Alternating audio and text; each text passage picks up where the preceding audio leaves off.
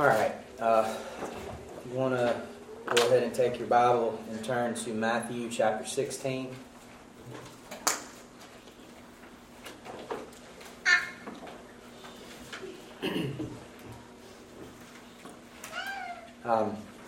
And as you're flipping over there, I'll just go ahead and say this. This morning I want all of us to sincerely ponder a question. And it may seem somewhat strange that I would ask this question in a Christian church, but I'm going to. Who is Jesus of Nazareth?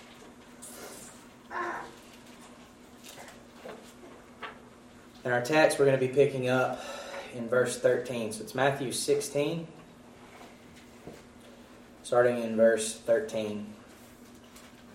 And we'll read through the end of the chapter, but our preaching text is going to be through verse 20. It says, "Now when Jesus came into the district of Caesarea Philippi, he asked his disciples, 'Who do people say that the Son of Man is?' And they said, 'Some say John the Baptist, others say Elijah, and others Jeremiah or one of the prophets.' He said to them, 'But who do you say that I am?' Simon Peter replied, 'You are the Christ, the Son of the living God.' And Jesus answered him, 'Blessed are you, Simon Bar-Jonah, for flesh and blood has not revealed this to you, but my Father who is in heaven. And I tell you, you are Peter, and on this rock I will build my church, and the gates of hell shall not prevail against it. I will give you the keys of the kingdom of heaven, and whatever you bind on earth shall be bound in heaven, and whatever you loose on earth shall be loosed in heaven.' Then he strictly charged the disciples to tell no one that he was the Christ. From that time Jesus began to show his disciples that he must go to Jerusalem and suffer many things from the elders and chief priests and scribes, and be killed, and on the third day be raised. And Peter took him aside and began to rebuke him, saying, 'Far be it from you, Lord, this shall never happen to you.' But he turned and said to Peter, 'Get behind me, Satan. You are a hindrance to me, for you are not setting your mind on the things of God, but on the things of man.' Then Jesus told his disciples, 'If anyone would come after me, let him deny himself and take up his cross and follow me.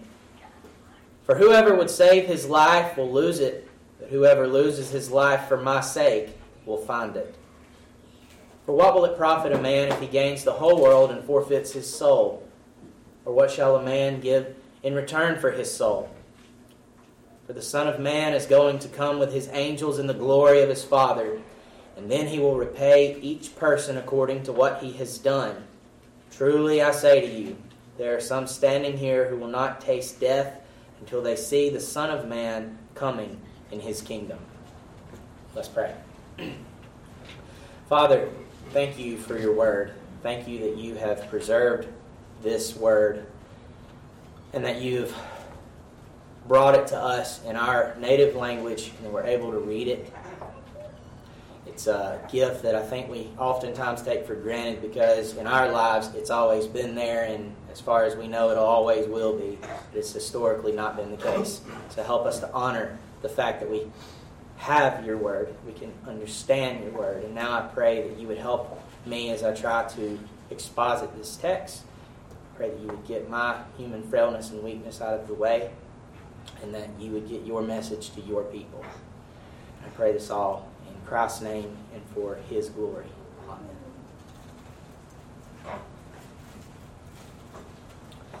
All right, so just to kind of give you a little background on what's going on here, okay? Because we just kind of picked up when he's having the conversation, didn't really talk about where we were or what we were doing. At the time of this conversation between Jesus and his disciples, the disciples had already witnessed many wonderful things. They had heard Jesus' preaching, including the Sermon on the Mount. And they had seen many of his miracles, including numerous healings, the feeding of the 5,000 and the later feeding of the 4,000, his walking on water, and even his commanding the calming of a storm. And they had experienced confrontation with the religious leaders of the day. In fact, this passage itself follows an exchange between Jesus and the Pharisees and Sadducees, in which the latter were demanding a sign from Jesus. Back up to the beginning of chapter 16, that's what you'll read about. And then Jesus would warn his disciples, following that confrontation, he would warn his disciples to beware of the false teachings of those men. So that is the background and the backdrop for what we are considering here this morning. So with that in mind, the passage begins with Jesus asking his disciples who the people say that he is. The disciples' answer makes it clear that at the very least, the people living in Palestine at that time recognized that Jesus was not an ordinary man. It seems the people speculated that Jesus was, at the very least, a prophet. Some say John the Baptist, others say Elijah, and others Jeremiah, or one of the prophets, was the answer that came. So, at this time, the Israelite people at least had some understanding that Jesus was something special from God. Even Jesus' enemies understood he was no ordinary man.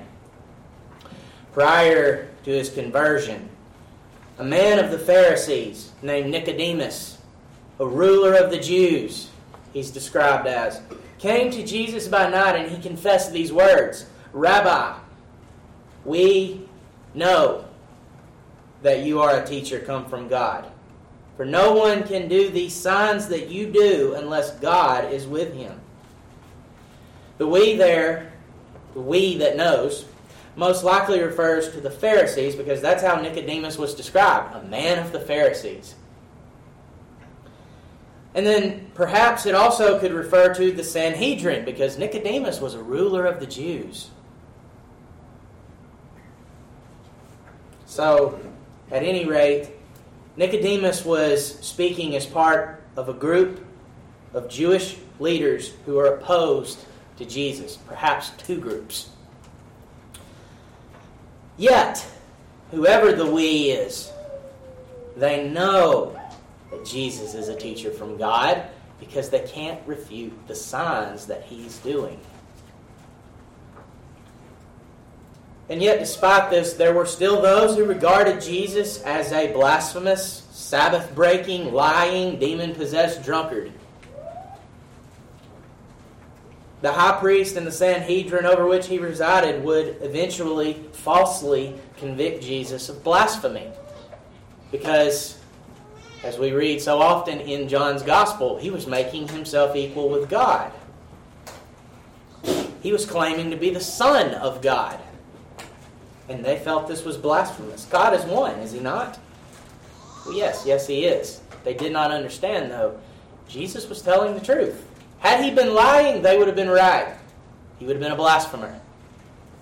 But he wasn't. Several other theories abound in our day. Just as the majority of Jews in Jesus' day would eventually reject him as a blasphemous false Messiah, so the majority of practicing Jews reject him for the same reasons today. According to the Islamic religion, Jesus was a great prophet who never actually died, but rather was taken up into heaven.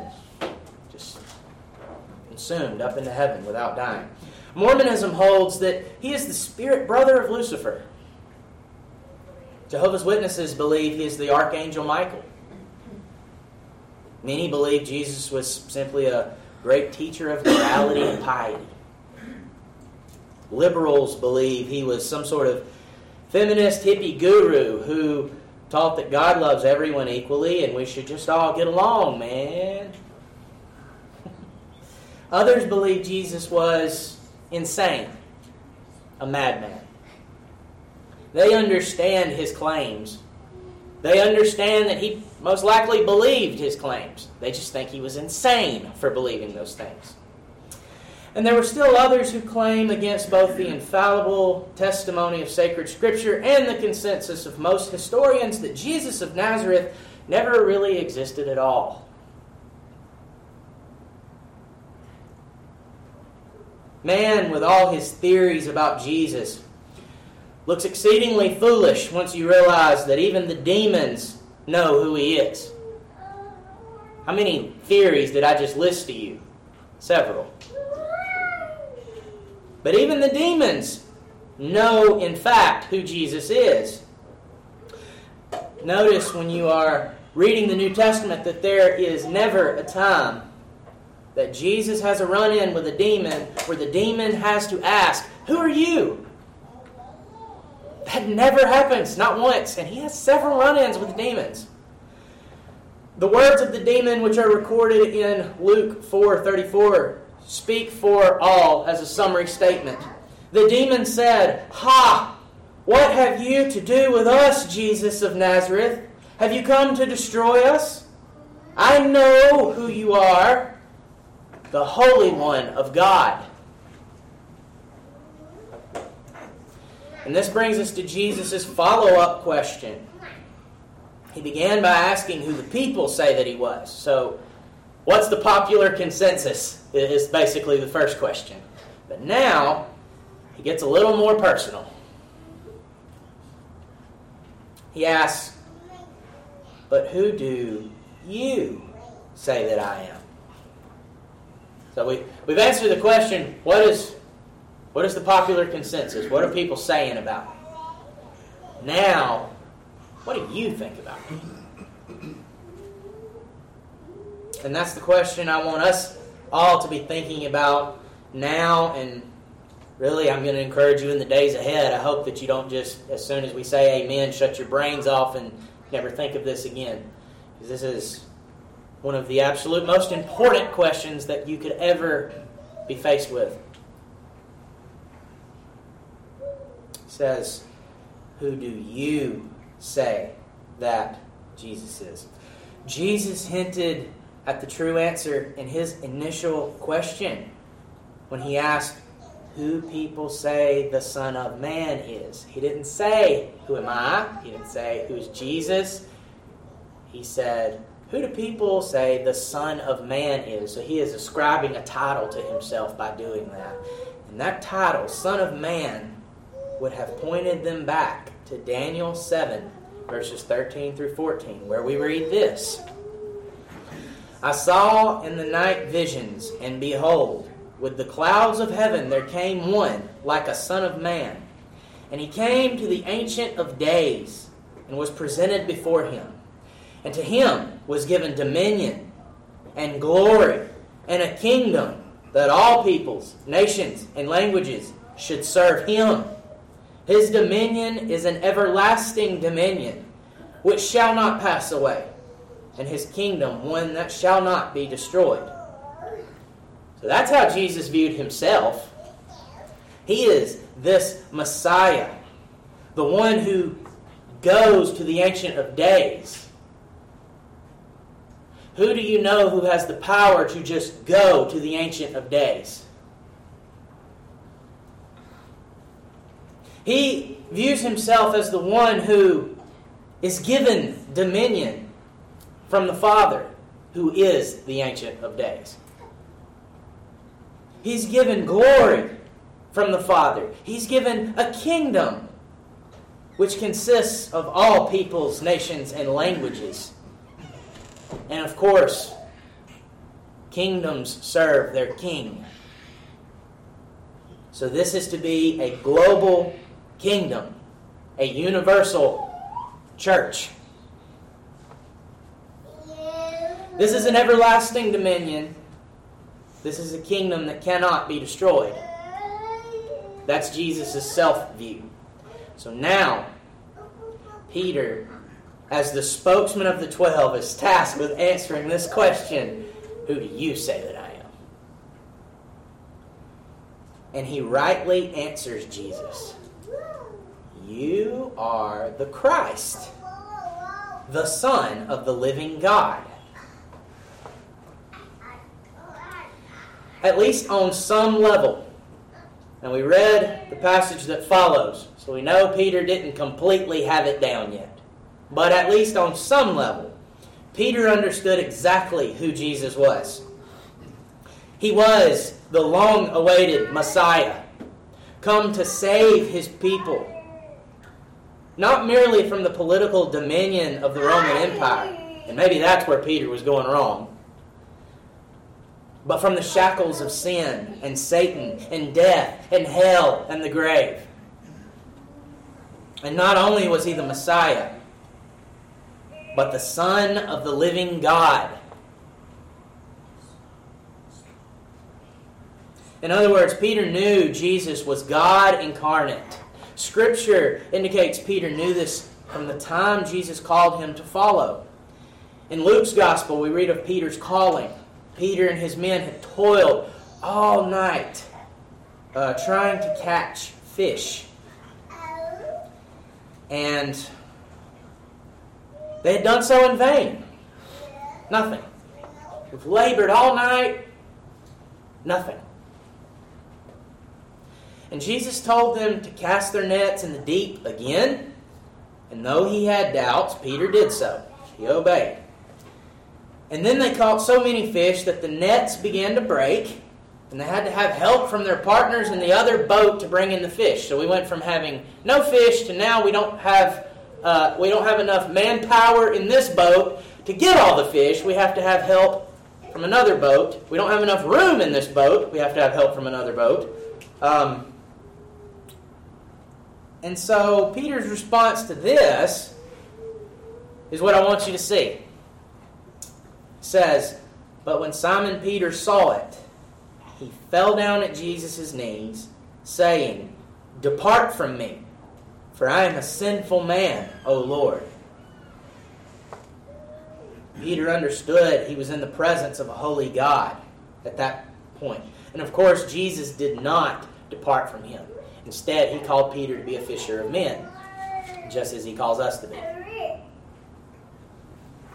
Now, when directly asked by Jesus, Peter verbalizes what he has known since that time. Jesus is the Messiah, the Son of the living God. Now, notice, Jesus does not rebuke Peter. He does not say, "What a preposterous answer. Don't you know God cannot become a man?" Rather, he affirms the truth of Peter's confession and declares him blessed. And he would go on to describe his mission as the Messiah to the disciples in verses 21 through 23, which I'm going to read again. From that time, Jesus began to show his disciples that he must go to Jerusalem. So this is his work as Messiah. He must go to Jerusalem and suffer many things from the elders and chief priests and scribes and be killed, and on the third day be raised. That's his work as Messiah. And Peter took him aside and began to rebuke him, saying, "Far be it from you, Lord, this shall never happen to you." But he turned and said to Peter, "Get behind me, Satan, you are a hindrance to me, for you are not setting your mind on the things of God, but on the things of man." And not only does Jesus affirm that this is his own view of himself, but he tells Peter this is from God. It is God the Father that knows him in this way. We see the Father both at the baptism of our Lord and in his transfiguration audibly saying this in Peter's presence. "This is my beloved Son, with whom I am well pleased." And Jesus then answered Peter, "Blessed are you, Simon Bar-Jonah, for flesh and blood has not revealed this to you, but my Father who is in heaven." So what I want you to see here is that a right view of Jesus is a blessing from God. It's not something that we use our mental capacity to arrive at without divine enabling. Scripture says that man is dead in his sins and trespasses, and that his mind is at enmity with God. The Holy Spirit must regenerate or make us to be born again for us to see Christ and ourselves rightly. Jesus said elsewhere, it is the Spirit who gives life. The flesh is no help at all. And he said to Nicodemus, truly, truly, I say to you, unless one is born of water and the Spirit, he cannot enter the kingdom of God. And by extension, he cannot understand who its king is. Not rightly, anyway. So why does this question matter? Especially why would I ask this in a Christian church? We would assume that in a Christian church that everybody already believes Jesus is Christ and that He is the Son of the living God. So why does this question matter? Well, if we continue in the passage, Jesus says in verse 18, and I tell you, you are Peter, and Petros. That's the Greek Petros. And on this rock, Petra, I will build my church, and the gates of hell shall not prevail against it. Jesus uses a play on words here which might be missed when we read it in English. The Greek word used for Peter is Petros, which means a stone or pebble. So a small rock, basically. However, Christ says He will build His church upon the Petra, which is the Greek word for a mass of connected rocks. In other words, Peter, you are a small pebble, but the confession you have made about me is a solid, massive rock which will serve as the sure foundation for the building of my church. Or perhaps it could be understood this way. Peter, you alone are a small pebble, but you, as the representative figure for all my apostles, who will carry this message about me to the world, will serve as the foundation of my church. At any rate, the confession that Peter has made is central. There's debate about whether the Petra is referring to Peter himself, Peter as representative of the apostles, or the confession. Well, even if it is referring to Peter, or Peter as representative of the apostles, they're the foundation of the church precisely because they take that confession out.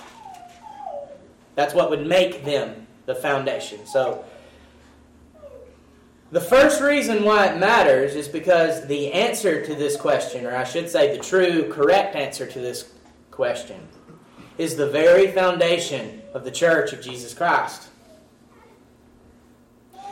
Now remember how we mentioned a few moments ago that according to Daniel, the Son of Man is one who was given dominion and glory and a kingdom that all peoples, nations, and languages should serve Him, and that His dominion is an everlasting dominion which shall not pass away, and His kingdom one that shall not be destroyed. We see Jesus asserting such to be the case Himself. He promises that He will certainly build His church. It's a definitive statement. There is no doubt or wiggle room. If it's not built, Jesus was a liar. There's no escape clause. He said plainly, He will most certainly build His church, with its foundations being either Peter's confession of faith, or again, Peter is representative of the apostles who advanced that same confession of faith.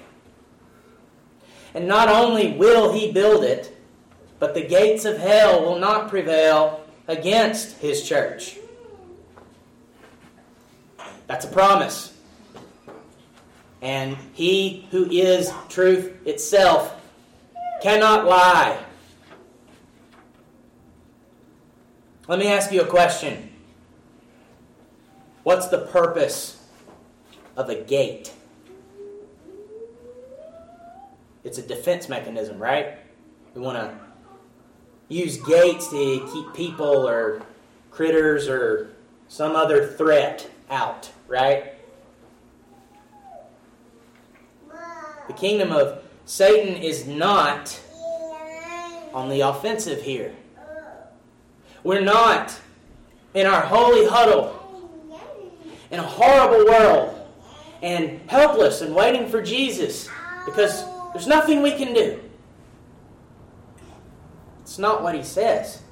He says the gates of hell will not prevail against the church. In other words, the kingdom of Satan is not to be on the offensive. Rather, the church is the one that's storming the gates. We serve the Christ, the Son of the living God, the one to whom all authority in heaven and on earth has been given. So why would we be in retreat?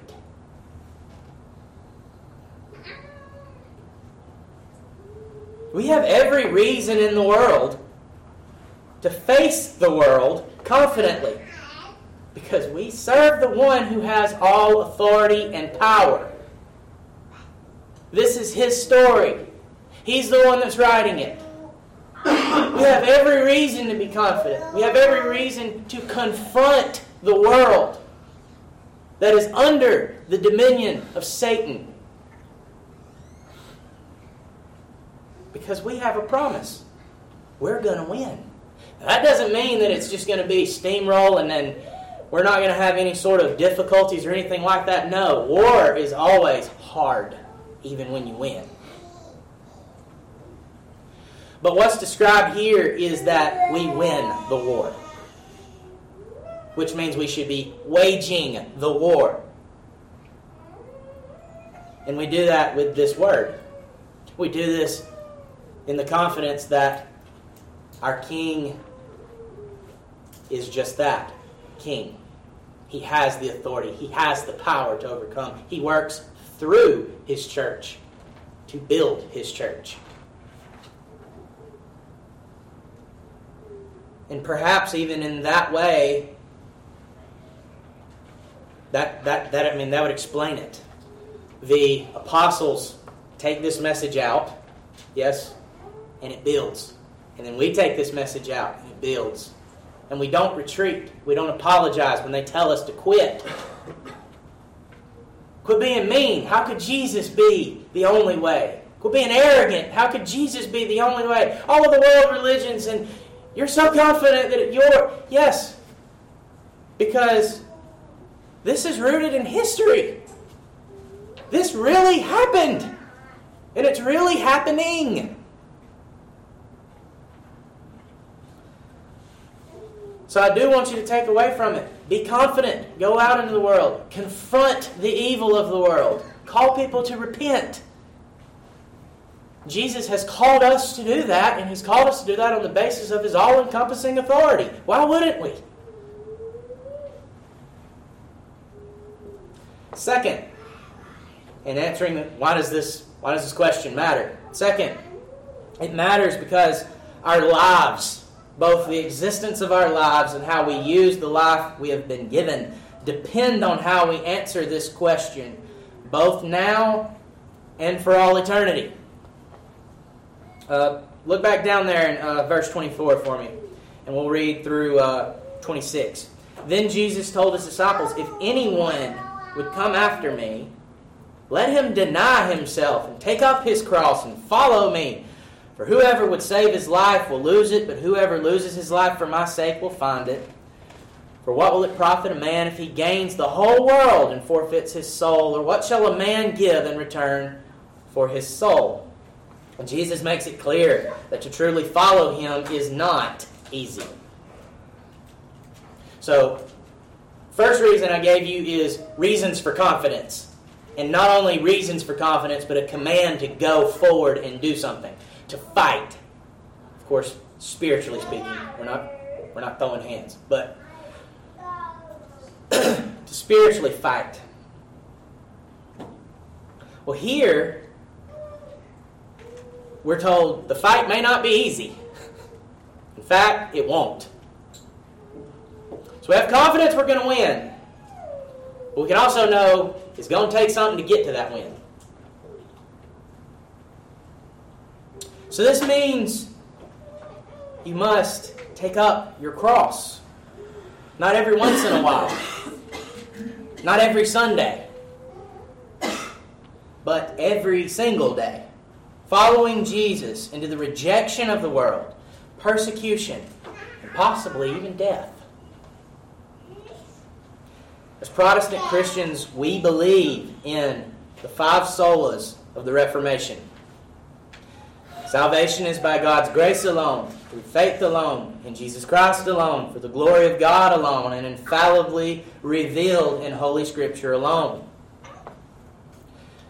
The faith alone, sola fide, that component is one over which there has been much confusion and misunderstanding. Opponents of the doctrine often believe it to be the equivalent of an idea that we've talked about a good bit lately, antinomianism. And again, that word breaks down into anti, against, and nomian, the law. So it means to be against the law, particularly the law of God. Another name for it is easy believism. This is the idea that salvation is gained through mere intellectual assent to certain facts about Jesus. In other words, I see the facts, I understand the facts are true, I admit that the facts are true, and now I will go live my wicked, sinful life how I want to because I have faith in Jesus and He is now He is contractually obligated to take me to heaven, and it doesn't matter how I live because I have faith in Jesus and therefore I'm going to heaven. That's the idea. And if you're sitting there thinking how ridiculous that sounds, please understand, I have no statistics to back this up, but it is my opinion that that is most likely the majority view where we live. So it's very important that we're talking about this. If you're sitting there thinking it's ridiculous, you're right, it is. It's not the biblical gospel, but it is one of the things we are to be fighting. That's part of the storming that we're supposed to be doing of hell's gates. We saw earlier that even the demons believe and give intellectual assent to the fact that Jesus is the Christ, the Son of the living God.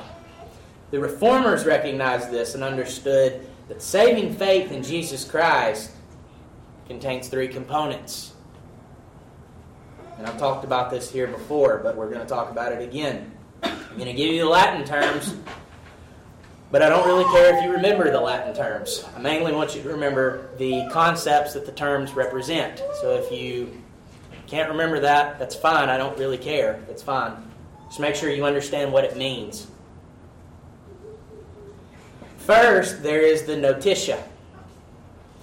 This references the content of the Christian faith. We do not accept the modern notions that it does not matter what you believe as long as you believe it sincerely, or that all religions ultimately lead to God just by different paths. The Christian faith has a specific and exclusive content which must be believed for a person to be saved. Okay? All roads do not lead to God, at least not savingly. There is only one. The next part of saving faith is called the assensus. The assensus is exactly what it sounds like. This is to give assent to the content of the Christian faith.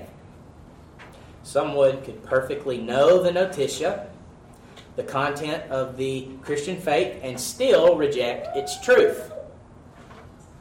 A person must believe the content of the Christian faith is actually true before he can be justified in God's sight. But there is yet a third part of saving faith. Again, possessing these first parts alone is enough to put you on the same level as the demons. Even the demons believe and shudder, as James declares. Satan and his demons know the content of the Christian faith. They further know that the content of the Christian faith is true. But with every fiber of their beings, they hate it. They oppose it. If they could destroy it, they would. There's one thing which separates a living, vibrant, saving faith from this dead kind of faith. And this is called the fiducia. It's fun to say, fiducia. Louis Berkhoff said of this element of faith, quote, "While the Roman Catholic stressed the fact that justifying faith is merely assent and has its seat in the understanding, the Reformers generally regarded it as fiducia, or trust, having its seat in the will." End quote. So did you catch that? The difference there. The idea here is that of personal affection and trust in Christ and His atoning work. It's not just something that we intellectually understand. It goes deeper than that. Although I first heard this analogy from my uncle, I believe it was actually D. James Kennedy who originally used the analogy of a chair to show the difference between mere intellectual assent and truly saving faith. And every single time that I go to use this example, I forget to grab a chair. So just imagine that I grabbed one, okay? And imagine I take this chair and I set it right here beside me, right? And then, well, I would ask you, this is a chair. You agree? Of course you would. You know what a chair is. So at this point, I'm telling you that I believe there's a chair here. Right? Okay, now I'm telling you that I believe if I were to sit in this chair, it would hold my weight. And I really believe it'll hold my weight. I'm giving my intellectual assent to the idea that the chair is capable of holding my weight.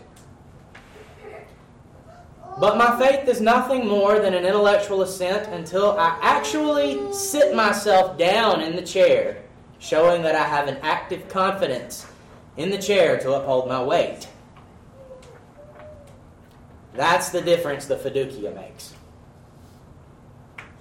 Until I actually sit down, it's just an idea. Now, many of you might ask, how do you know that I have that kind of faith? I know I struggled with that for a large portion of my life. I know the facts of the gospel. I believe they're true. How do I know that I really trust and love Him? So I have good news for you. Jesus told us how to know that. Jesus says, "A new commandment I give to you, that you love one another. Just as I've loved you, you are to love one another. By this, all people will know that you are my disciples." So not only you, all people will know that you are my disciples. If you have love for one another. Do you have love for the brethren? Do you have love for the brethren here? Do you have love for the brethren of other congregations? Because this is a local church, but I think the church that Jesus is talking about is the universal church that we confess weekly.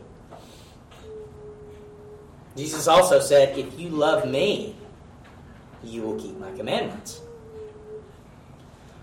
Scripture says that among the reasons God saves us is for us to do good works which glorify Him. Make sure you catch the order there too. We're not saved by doing good works. We're saved and then we do good works. We're saved to do good works. And good works are those which glorify the Father. And those which glorify the Father are those He has commanded. And those He has commanded are God's law. So we don't accept antinomianism. We are pro God's law.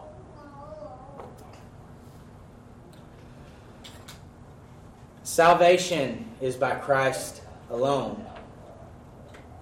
But saving faith is described for us in James chapter 2. I actually want to read that passage. Let me flip over there real quick. James chapter 2, picking up in verse 14.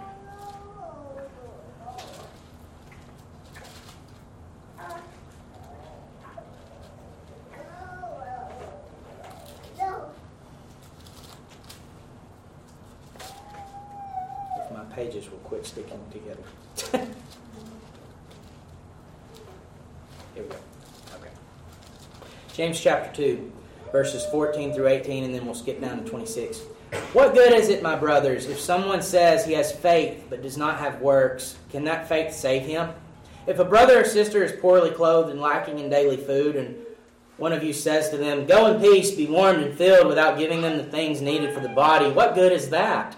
So also faith by itself, if it does not have works, is dead. But someone will say, "You have faith and I have works. Show me your faith apart from your works," and here it is, "and I will show you my faith by my works."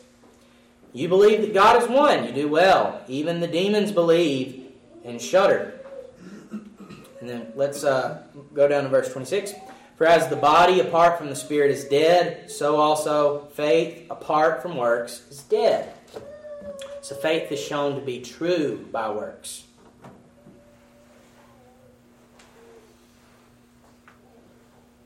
In Ephesians chapter 2, verses 8 through 10, we read, "For by grace you have been saved through faith. And this is not your own doing, it is the gift of God, not a result of works, so that no one may boast. For we are the Father's workmanship, created in Christ Jesus for good works, which God prepared beforehand that we should walk in them." And there are many more passages like that throughout the Scriptures, but hopefully you get the point. We're saved by Christ alone. By faith in Christ alone. We are joined to Him by the gift of faith alone. We are saved to live our lives for Him. We find eternal rest in Christ so that we can do eternal work for Christ.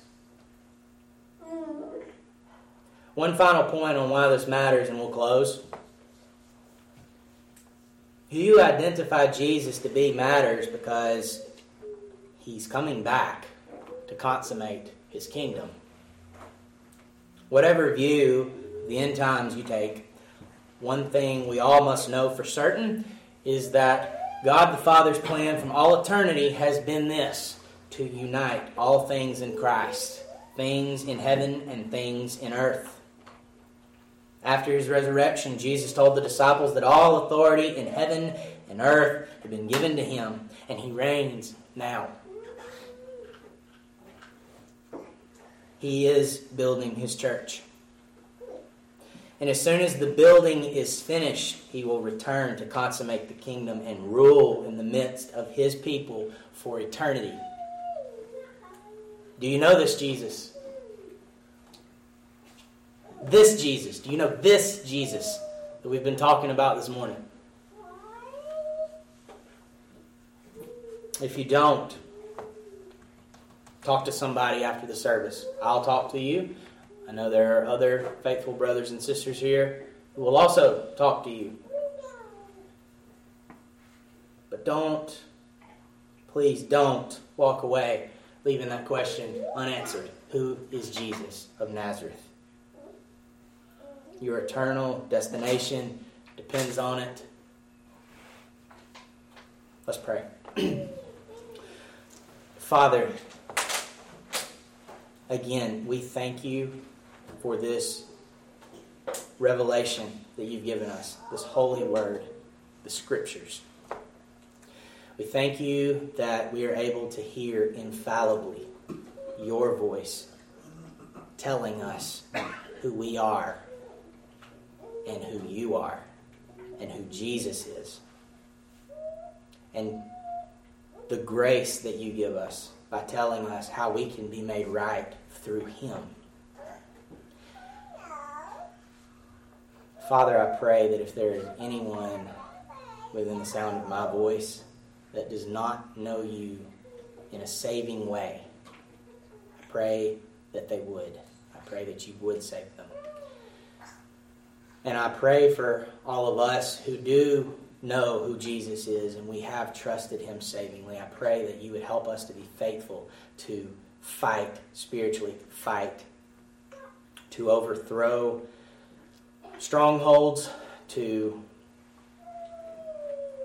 do exactly what we've been promised we will do, to storm hell's gates and overcome them. But not for our glory, not to make a name for ourselves, but for the name of Jesus Christ, the King of our kingdom. I pray in His name. Amen.